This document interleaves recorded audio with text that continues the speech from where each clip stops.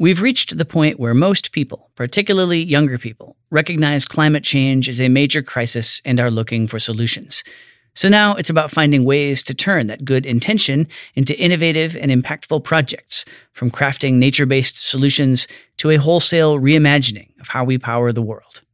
We're talking about transitioning our energy system to net zero. If we're going to do that, we need to find ways of being nimble, creative, innovative, and forward-looking, because otherwise we're not going to meet our net zero ambitions. The world is changing fast, and every day, project professionals are turning ideas into reality, delivering value to their organizations and society as a whole. On Projectified, we'll help you stay on top of the trends and see what's ahead for the project economy and your career. This is Projectified. I'm Steve Hendershot. As we mark Earth Day this year, it could be an auspicious one, with the pandemic adding a new urgency to the climate issue. UN Secretary General Antonio Guterres has called it a true make-or-break moment for our planet.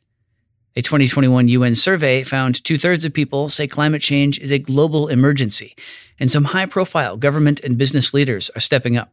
U.S. President Joe Biden rejoined the Paris Climate Agreement. General Motors announced it plans an all-electric vehicle future by 2035, and fast fashion giant H&M plans to be climate positive across its entire value chain by 2040.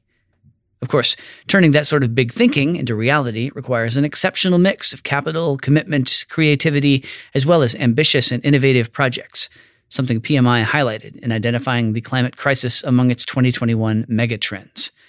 We're looking at a couple of those potentially game-changing projects today, one of the world's largest solar projects, and also in efforts to equip ecosystems to heal themselves naturally. We begin in Vulcan County, Alberta, Canada, a province that has long been a focal point of the nation's oil and gas industry, and that is now emerging as a renewable energy nexus as well. It's where construction is set to begin soon on Canada's largest solar power project, called Travers Solar, number 5 on PMI's 2020 Most Influential Projects Top 10 list for Canada. The massive 700 million Canadian dollar, 465 megawatt solar park was developed by Greengate Power, a renewable energy company based in nearby Calgary, and I spoke with co-founder, president, and CEO Dan Balaban about how the project could help transform Canada's electrical grid.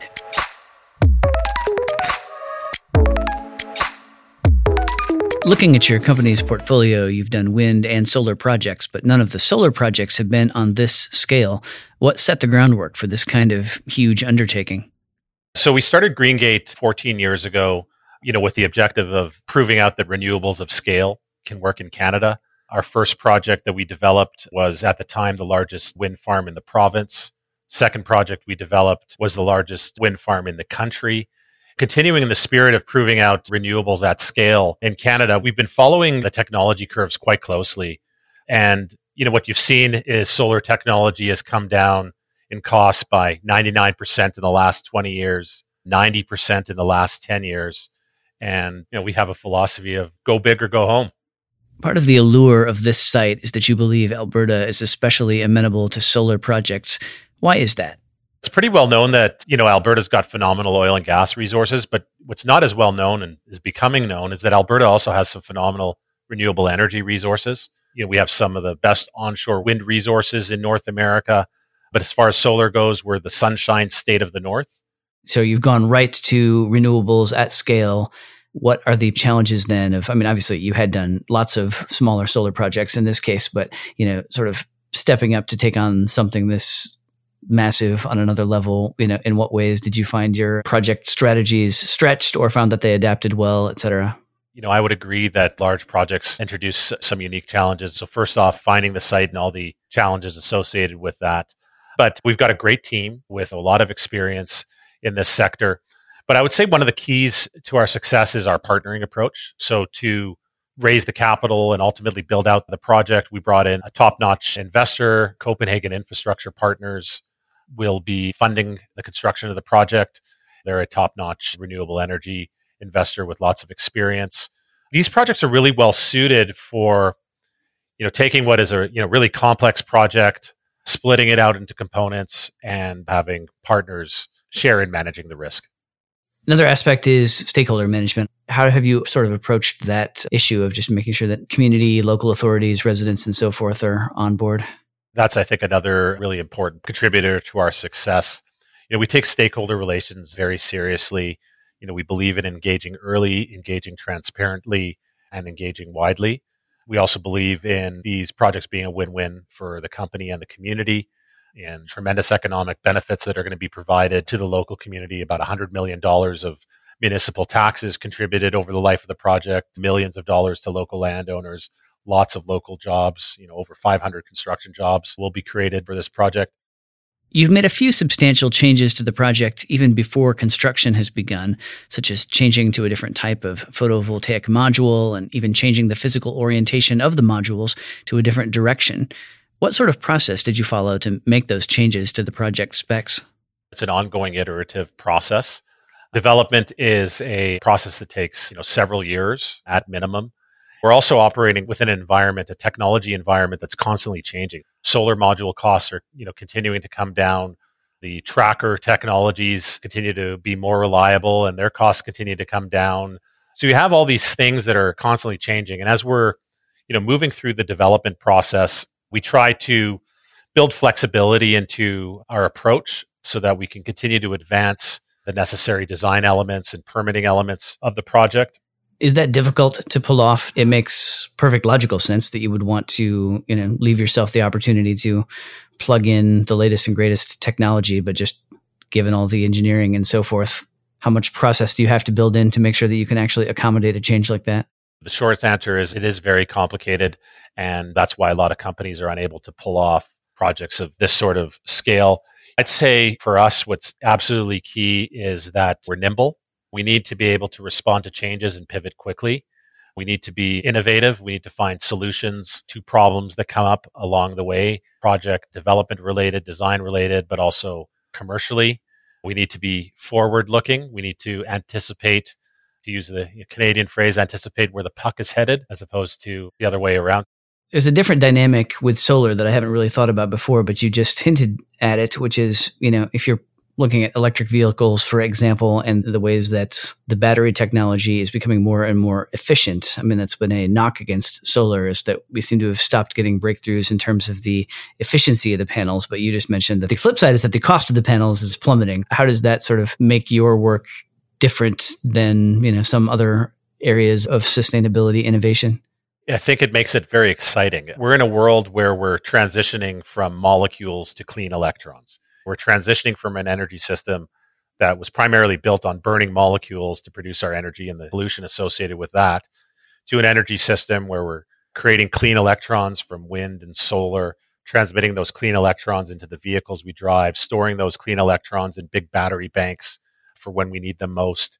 It's a really very exciting transition, but it's one that requires an understanding of technology and a willingness to very rapidly change one's preconceived notions on something. Views on solar 3 years ago no longer apply today. Same thing, the views on solar today will no longer apply in 3 years. We constantly see this decline in costs, and I think it opens up opportunities for economic projects in places where we hadn't considered them before. It's also interesting because usually when you get to that place where, all right, the benefit of the technology is starting to become a little bit more fixed, but we're figuring out more efficient ways to make the thing. I mean, that's a sign of a more mature industry, but I don't get the sense with solar that it's mature in the sense that the opportunities have been fully explored and exploited, right? We're in the infancy, I would say. The big innovation that's on the horizon that I think is going to be a game changer and is going to result in a step change in terms of the amount of renewables we can see on the grid is battery storage. So the challenge that exists in the power sector today is energy can't be stored at a large scale in a commercially viable way. So in real time, generation needs to match load. So, when you turn your lights on in your bedroom, there's somebody in a control center that needs to make sure that there's enough generation on the grid to meet that. But with energy storage, what you can do is you can take solar energy or wind energy when it's being produced in abundance and the grid doesn't necessarily need that abundance, store that in batteries, and then during cloudy days or days where it's not windy, discharge those batteries. And then what you're turning renewables in is to something that looks much more like baseload generation. And if you can do that, then ultimately we can get to net zero.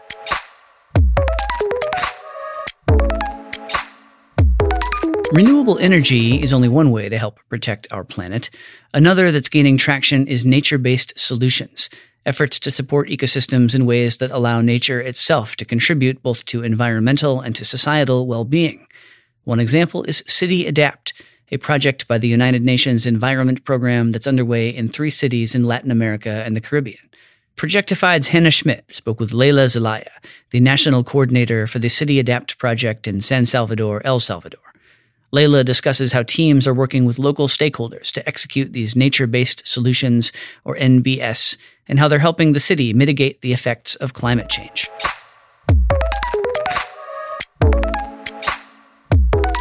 Why did the United Nations Environment Program choose this specific region for the City Adapt project? And why use nature-based solutions? We know that 80% of the population in Latin America and the Caribbean live in cities.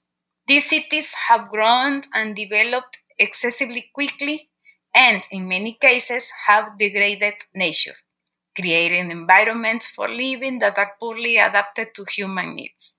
The negative effects of environmental degradation and the consequent threats to the well-being of urban communities are exacerbated by climate change. The implementation of NBS to reduce the vulnerability of cities is really a cost-effective and low-risk solutions for integrating adaptation to climate change into social and economic development plan for cities. So, for example, why did San Salvador make sense as one of the cities? San Salvador is a medium-sized city located in a mountainous area that has a very special ecosystem that has had rapid urbanization and limited urban planning.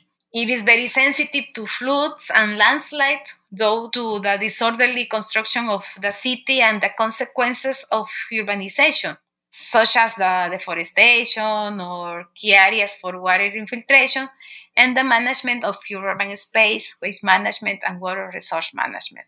What initiatives are teams working on, and how are you collaborating with stakeholders in the community?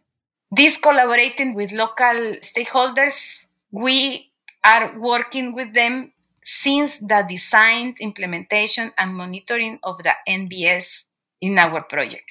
We have examples ranging from the selection of coffee species to be planted, the team of women responsible for the community garden, and a community member in charge of the meteorological station set up as an early warning system. So it's very important, really, the participation of stakeholders in our project. You're training farmers, community members, and local governments to continue using these solutions. Are they shadowing your teams on projects, or is it more formalized training? Both of them. For example, the farmers that works in the coffee plantations, they received trainings about best practices of agriculture, some of the interventions about infiltration dishes, how to make a better intervention to include planting coffee plants and forestry trees. So it is like learning by doing. Do you face any challenges in getting governments to embrace nature-based solutions as opposed to more traditional engineering-focused ones? NBS are not replacing gray and technical solutions per se, but work efficiently when combined. NBAs should not emphasize replacing gray solutions, but instead try to integrate with them, as nature can play a much stronger role in tackling these challenges and make urban and rural ecosystem more resilient to change. Another challenge is the successful implementation of NBS requires an understanding of the territory beyond the established administrative limits. And that is why there are also collaboration platforms with other governments or municipalities or territories. What effect has the project had on the community in terms of San Salvador residents, the people you're working with, and the environment? 2 years after it started, this project, the infiltration dishes, one of the interventions that we are executing in the coffee plantation in the upper zone of the urban micro watershed, have reduced surface runoff, which can cause erosion and flooding, and have improved coffee productivity, though the plants near these dishes having wetter soils. The community perceives really the improvements or changes that the NBS interventions have produced. So they are motivated to participate in the implementation. One of the things that we are really proud it is they can relate how these measures developed locally can affect the city. I think it is one of the success that we have with our stakeholders in this project. Some project leaders might not be thinking about the link between their projects and the environment. Why should they think about climate change? Right now, we have to consider climate change scenarios as one more variable in the project. It is not a probabilistic scenario. Here in San Salvador, we have said that 30 years ago, maybe we have heavy rains only one in a year. And last year we have 3 hurricanes here in San Salvador. It is not usual. It wasn't. So we have to include in every project really as a variable.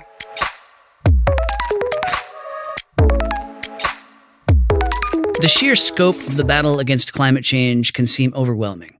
But whether it's the organic and targeted approach of City Adapt or the go big or go home philosophy of Travers Solar, project leaders are out there making a difference, protecting our planet one project at a time. Thanks for listening to Projectified. If you like what you heard, please subscribe to the show and leave a rating or review. We'd love your feedback. To hear more episodes of Projectified, visit Apple Podcasts, Google Play Music, Stitcher, Spotify, or SoundCloud, or head to pmi.org/podcast.